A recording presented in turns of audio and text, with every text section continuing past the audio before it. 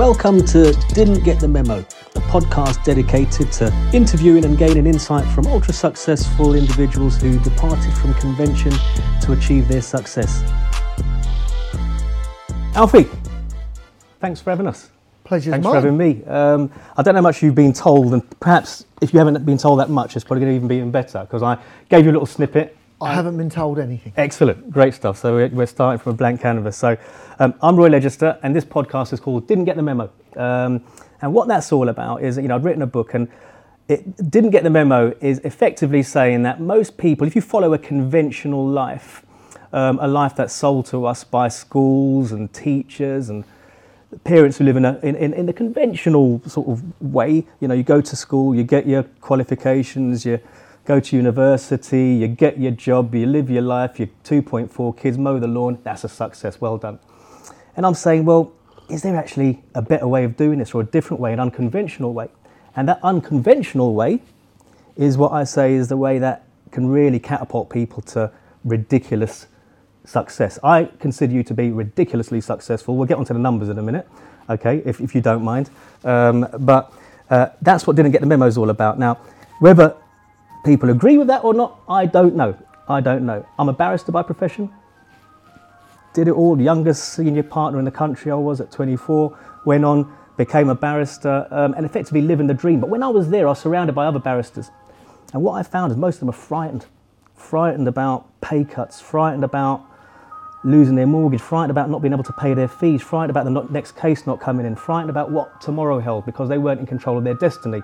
But they were effectively sitting at the top table. You don't get much closer. There's royalty, there's judges. We're all surrounded by all these people who have done all the right things, gone to school, got great qualifications, Oxford, Cambridge, all the lot. But when I got there, I was surrounded by a lot of people who were frightened. Now, I look at you.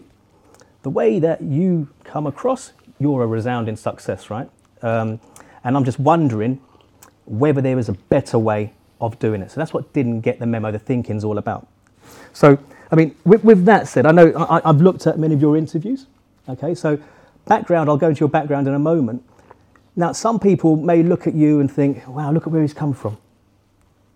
Isn't that a surprise? How did he get here? I'm not surprised. The only question I have for you, and what I'm surprised about, is why aren't there more people who come from your background as a traveller, okay? How come they haven't done it as well as you have, coming from your background? Maybe they have, but they're not seen. Look, my view on education, I think education is a fantastic, successful tool. But that's all it is. It's a tool. And when you talk about my background, people say to me, how did you become successful? Well, I said, the lottery was a great week that week when I won the lottery. Yeah. Joking. yeah, exactly. All my numbers came in. No, I'm kidding. Look, my background is real simple. I'm a gypsy. People say, well, how can you be a gypsy if you live in a house? Well, there's a simple answer to that. Just because a dog's born in a stable doesn't make it a horse. Right. I actually believe in bloodlines. I actually think we never stop becoming the person that we want to become if we allow it to shine through. And I don't ever think we ever stop being the person where our ancestries come through. Absolutely. And I think there's another thing. Don't ever allow your creed, colour, race, or more importantly, your culture to determine where you're going or determine what type of person you are. Absolutely. So if we take religion for an instance, if you talk to certain Christians, they will go, oh, but the Muslims are bombing us and they're terrorists. Actually, they're not. Bad people are doing that. And it doesn't matter who you are or what you are. A bad person's a bad person. A good person's a good person. It really is the person. Absolutely. Not the creed, colour, race or culture. Now, there has been a phenomenal amount of gypsies that have been phenomenally successful. Mother Teresa, Charlie Chaplin, Elvis Presley, Yul Brynner. I'm putting people out there that are sort of within the public eye that people never knew were gypsies. Well, half of them I didn't. Pablo Picasso Right. was a gypsy. So the difference with me, I've come out. I've got to a point in my life, say 10 years ago, where I felt it was acceptable to come out. Now, how would I describe being a gypsy? Real simple. I'm a black man in a white skin. I actually get to see, and by the way, I don't believe or accept racism. Now, what I mean by that is I don't see racism as racism. I really don't. That's a made up word given to somebody to say you're different. Absolutely. That's what racism means. You're different. Well, I don't accept that. What I perceive as racism is abuse. No different than calling somebody fat, thin or ugly. That's what it is. Just another form of abuse. And the moment you then accept that and you see it for what it really is, it's much easier to deal with. Because the moment you go along with the racism, what you're going along is I'm different. Sure. I'm not different. Yeah. I actually perceive myself as a good person. To some people. To some people I would be a bad person. It really does depend on the people you're with. Absolutely. Hence why birds of a feather flock together, like-minded people. Now, when you talk about barristers or solicitors, unfortunately for them, they're up against it. But they're up against it for this reason. People are coming to you for an answer. And they expect you to know the answer. They don't realise that every case is different. And you're an expert in your field. Now, I simplify it by going, you wouldn't go to a heart surgeon who's a genius and ask him to fix the head gasket on your car. Yeah, absolutely. And you wouldn't go to the mechanic and ask him to do open heart surgery. But actually, they're both geniuses in what they do. In their own respective fields, yeah. It's all about the right person for the right job. So, can I just come back on something? You talked about education being a useful tool. There are many people who believe that education is the answer to everything, all right? And I just want to touch on something. Now, I've heard you say in the past, you don't consider yourself to be educated, all right? And that's in a conventional sense, right? Yeah. In the books and at school and qualifications, GCSEs, A-level, in that regard. Do you consider, right, or do you accept that education can be a barrier to your success? Let me qualify it in this way. You, with a successful business, you'll speak to lawyers, you'll speak to accountants. Now, I think in business you've got to have a peer on you to go forward, right? You've got to take some chances. You've got to be bold. You've got to be courageous. Now, how many of these educated people have said to you, "Don't do that. That's too risky. I wouldn't do that. Maybe you shouldn't do that." Have you come across that at all with professional advisors, bankers? I've got some that work with me that say that, but they're great people, good people that we actually need. Absolutely. The trouble is with, and I've had a checkered life, a blessed life, actually, a very blessed life. I'm not an educated person, but I got told, funny enough, by a barrister who's called Tony Wyatt, very good friend of mine. He told me I was a genius. I fell about the floor laughing, but this is 2 days ago. He said to me, he said, "You're a genius." He said, and I said, "Tony, please stop." I said, "What is it that you want? What is it that you want?" Yeah, stop burying me up. Yeah. And he said, no, he said, "You look at life like a game of chess." He said, "If you give the next move, you want to know what that move creates. And then when that move, and that's exactly what I do. I don't look at what my next move will be. It's what does that move create? What ripple does that then throw onto the pond? Education, I think, is a fantastic tool.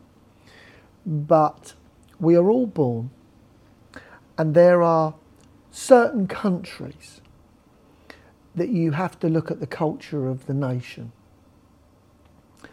And it takes years, in my opinion, to really get to grips with the country that you live in. And you'll take the words that I said, live in. Mm-hmm. Let's take the UK, for instance. Great Britain, I feel, is a fabulous country. It's a great country that gives people good opportunity. But that's as good as it gets. Yep.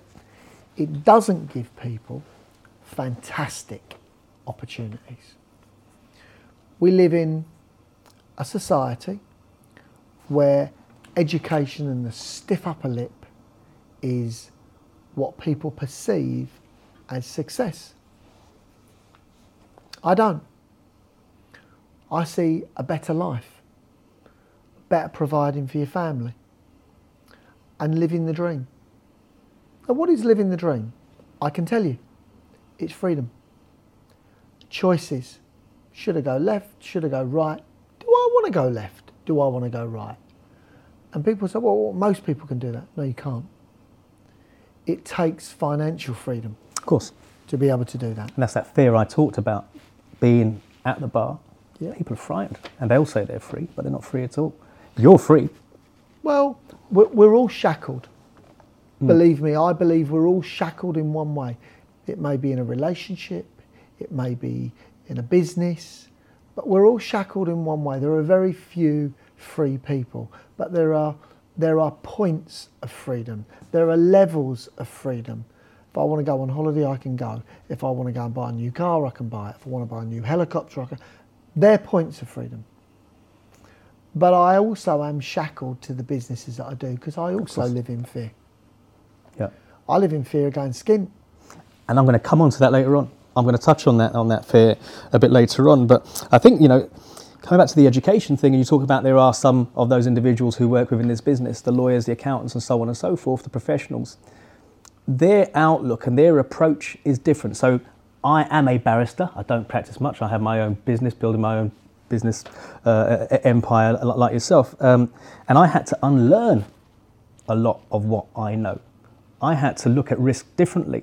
The advice I'd give to somebody, I can't follow that advice because I know you don't take silly risks, right? But there's risk involved in everything. Well, you take calculated risk. You analyse the risk on the... Somebody said to me, how would you describe your education? And when I give certain talks, I have memory banks of stories, risks that I've done over my life, and I recall them like a file.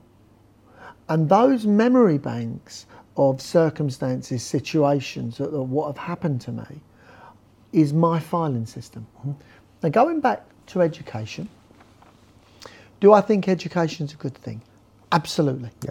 Categorically, I would implore anybody.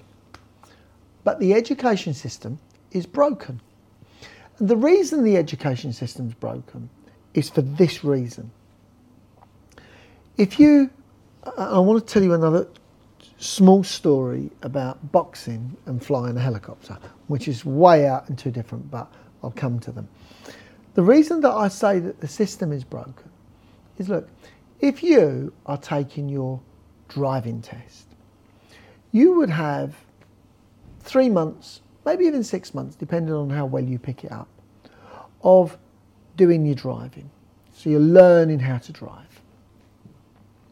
But the first thing you do is you take your theory. So your theory is, in effect, your schooling. Yeah, your background. Is your exam. Yeah.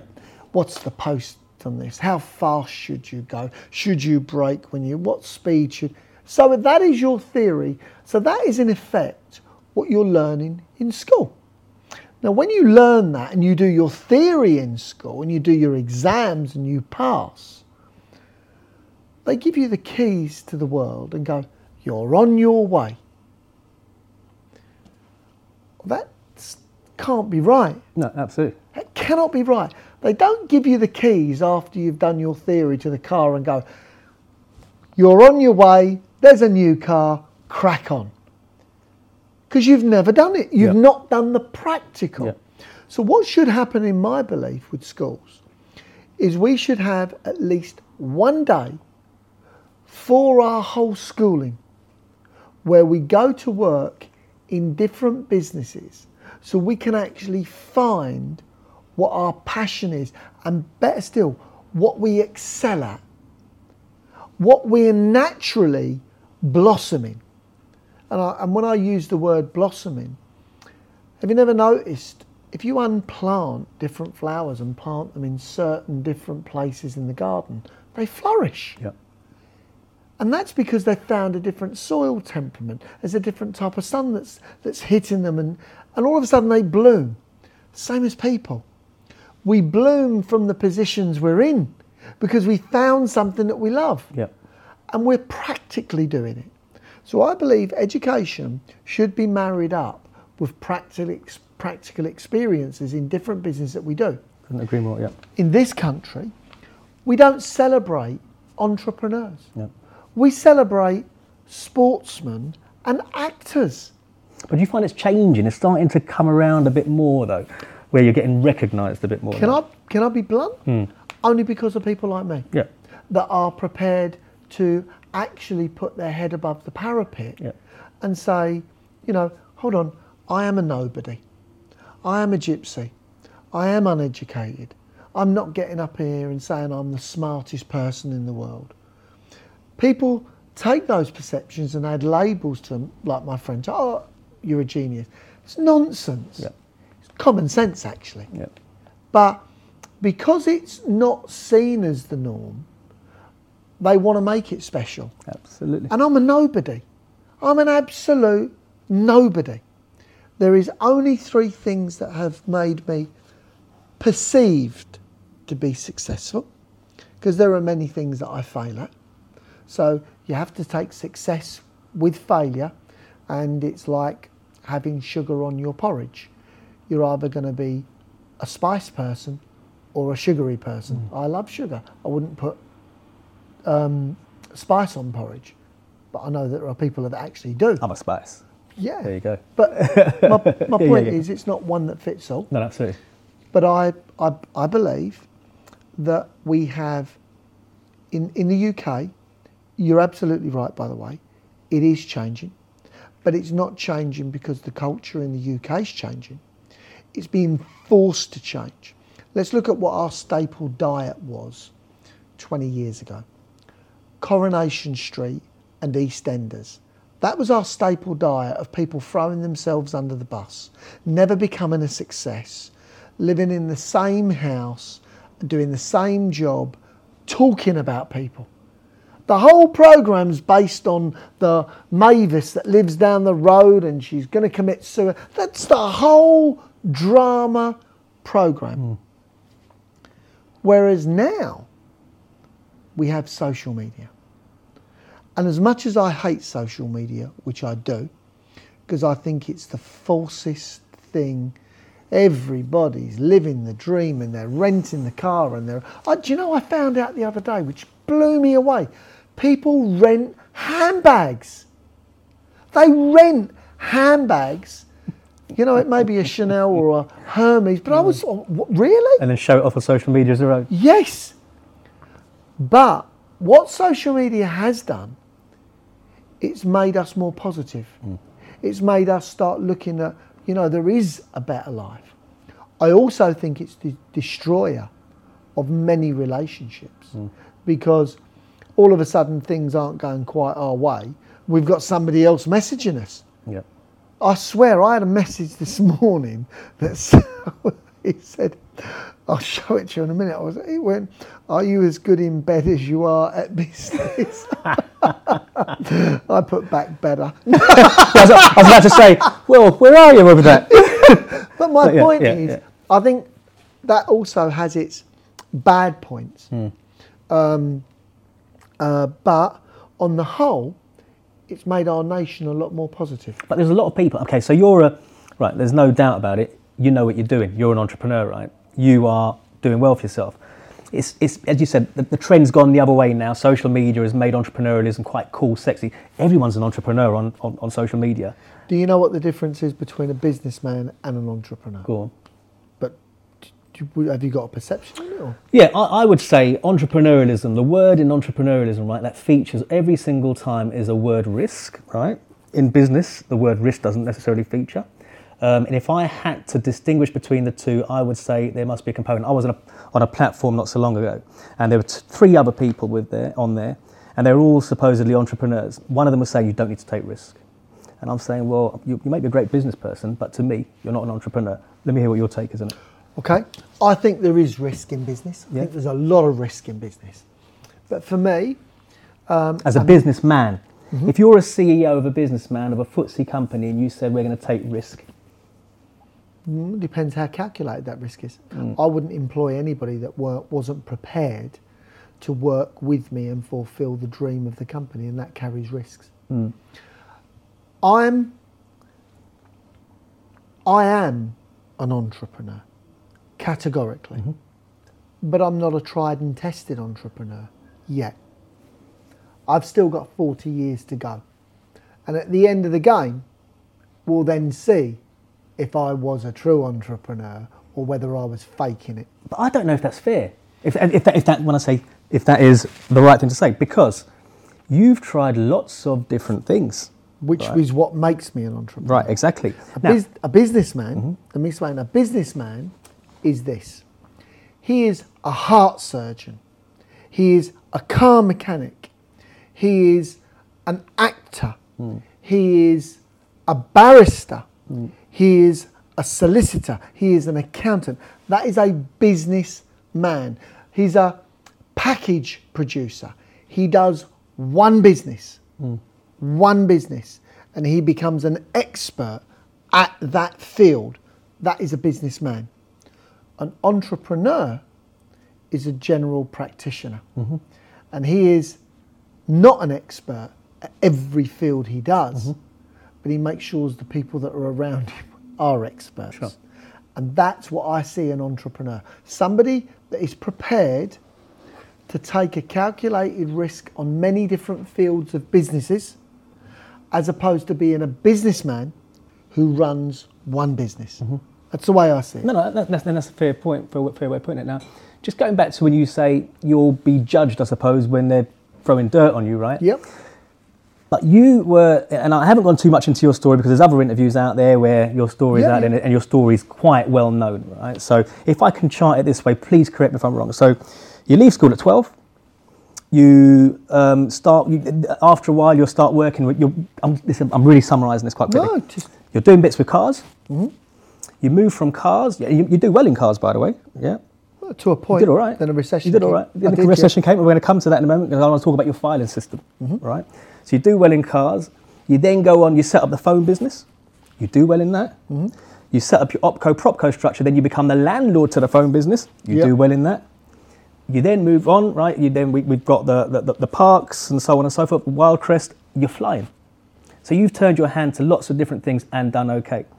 So I wonder if you're being a bit hard on yourself. And I know all entrepreneurs are tough on themselves, because then they can always better their best. And I've got a line a bit later on because I thought it'd be a great play. Always better your best. And that's your next best. It's best. Love it. Yeah, there you go. So I worked hard at this. I did, Alfie. Worked hard at this. Right. But so coming back to your filing system, let's talk about the recession. So how you were working with cars, and then you had a situation that unfolded, right? Which was at the time pretty dire to deal with, okay? And now I'm linking it to your filing system because as you draw on your memory and what can I do here? How do I do this? How do I do that? Is your filing system containing a catalogue of situations that at the time you thought, what the hell is going on? But looking back, you realised, hold on a minute, this is where I was becoming the man I am today. Okay, there's two answers to that. If that situation hadn't have happened, there would have been two outcomes. Can you explain the situation as well? Just okay, sorry. When I was 20, I was a millionaire. Mm-hmm.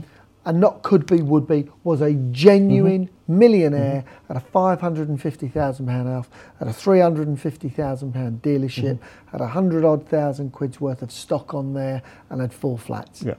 But I had a 200,000 quid mortgage, 125,000 quid mortgage, and 40 grand overdraft. And I was driving a brand new Porsche 911 Turbo. I was, and you know, people love to use words like, oh, he's a whiz kid. I'll never forget, you know, and you know, you're not. I'm certainly not an intelligent person. I really am not. I'm not, honestly. I'm common sensed, and systems, procedures, and tenacity of keeping going. What do you call intelligence? For me, intelligence is actually an educated intelligence. That's how I summarise intelligence. All right, okay. I just want to understand where you're coming from. Sorry to interrupt. That's not common sense. Mm-hmm. Totally. Common sense is something completely different, and I've had some amazingly intelligent people that are smart beyond belief, but they couldn't see the freight train that was actually coming in front of them because they were so indulged in the answer of the small print. Sometimes they just can't see what the whole letter says. Yeah, absolutely. You understand what I mean? It's almost like the book sense is the theory, the common sense is the practical, right? Yes, yes. Yeah. So the recession set in, and I didn't see the recession coming. Now, we could sit here and we go, well, how would you have known? That's what a good businessman does do. Because I recall on those, and since then I've been through 3 recessions. I've managed them reasonably well. And the most important thing, we've actually profited from the last recessions. But there was something that happened to me, and this is what I talk about, the memory bank and the filing system. That happened to me then, which was the catalogue of failures. I'm talking about it now. Every time I tell this story, I get hairs come up and back because I had a murmur. I had a heart murmur at 20, collapsed across the desk. And I was reasonably fit. I had 62 amateur fights. I was still boxing at that time. So I was fighting fit. Wasn't an overweight or underweight or just right. I was fighting fit. But the stress that it put on me was just excruciating. And I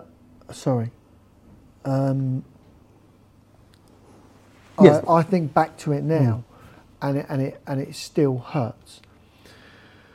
Because you're talking about the filing system and how I'm reliving as I'm genuinely fit. No, I can see it. Anyway, sorry, apologies. That was a tough time, right? Tough, real tough time. You feel my hands are sweating. Yeah, I can feel it. I like mean, the pain, you really are living it. Wow. It was. So anyway, get back into the moment. What happened was the banks were going to repossess, but they didn't. I couldn't understand why they wouldn't repossess. But what it was, I was in a position called negative equity. I now realise that was my saviour. The banks didn't repossess because I owed more than the properties were worth. I didn't know that at the time. So to get out of it, what I did was I moved out of the house, rented the house out, put a mattress in the back of an escort van, sold the car, sold the stock, broke up the van pitch and rented them out for 50 quid, 70 quid to little mechanic bays so they could rent cheaper units to carry on their businesses, and managed to make the payments of the mortgages. Now, I had so many people say, just go bankrupt, let it go. But I was, and you know, I don't know whether I made the right decision or the wrong decision, but it was pride that kept me going. But I was sleeping in the back of an escort van. And all I can say to you is, having to is a great master. It makes you do the things. But I can only say this to you. If anybody says to you it's hard getting up the ladder, they're absolutely right. But frig me, do you get a lot of splinters when you're coming down? Yeah. And those splinters are so bad, it's very difficult to climb back up because it's humiliating, it's embarrassing. And the good things that all those people say to you suddenly become, well, I told you. It's obvious, it was all borrowed. Oh, God, what a fake. And you hear it. Yeah. You hear it all, you know, so it then makes it even harder to start again. Yeah. But the only good thing I can tell you is you start with knowledge. Yeah. You start with those memory banks filed. And that's what, for me, getting back up and starting again, you know, now it's, you know, what I did. Two things come out of that. It made me a much more seasoned businessman. It allowed me to become an entrepreneur because I now had a skill set that was building up. Secondly, and it allowed me to go on to different businesses which we made successful. Now, if that hadn't have happened, there would have been two things. One, I would have believed my own hype even more and made a catastrophic bad decision later on, or I would have become treble the man I am now by believing in myself more. That's an interesting take on it.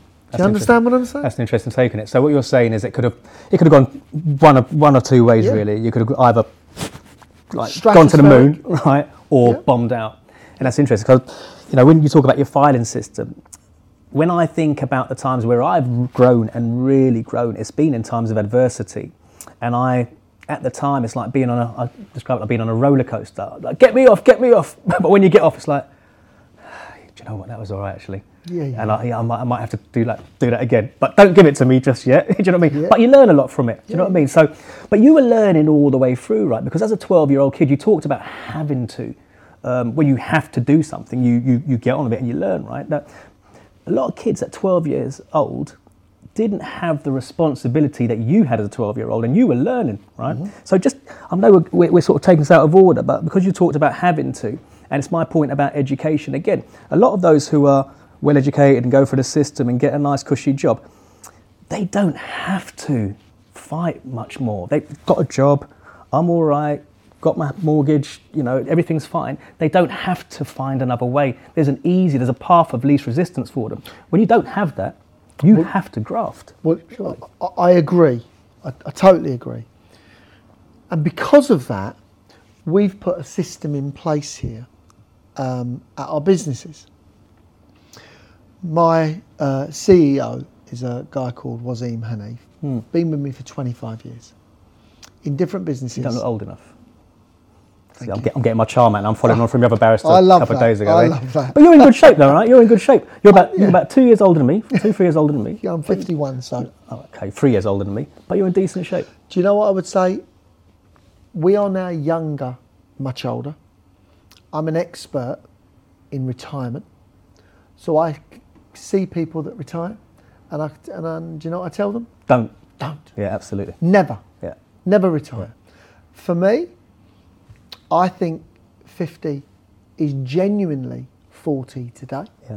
I remember looking at my mum and dad when I was 10 and my dad was 30 and he was an old man. People wanted to be older. They were living in a grey era. Yeah. We're now, come on. We now eat better, we can train better, you know, we keep ourselves in shape. Yeah. You know, so we're younger, older, if that makes sense. Definitely. That's my view. And we can go for a long time. We can go for a long time nowadays, you know. Tune in next week for part 2 of my interview with Alfie Best, where he shares more about how he went from being born by the roadside to becoming a billionaire. He clearly didn't get the memo. Look, my company today, Wyldecrest, is factually worth £1 billion. Not could be, not would be, is. How is it worth that? We have assets that are worth in excess of 750 million. We owe HSBC Bank 80 million. and that then leaves the value of the goodwill. Oh yeah, you're well up there. Well So up there. it's there. Yeah. Now, does that make me a better person? No, it makes me a fearful person. So I've got so much to lose, and so much also to be punished for.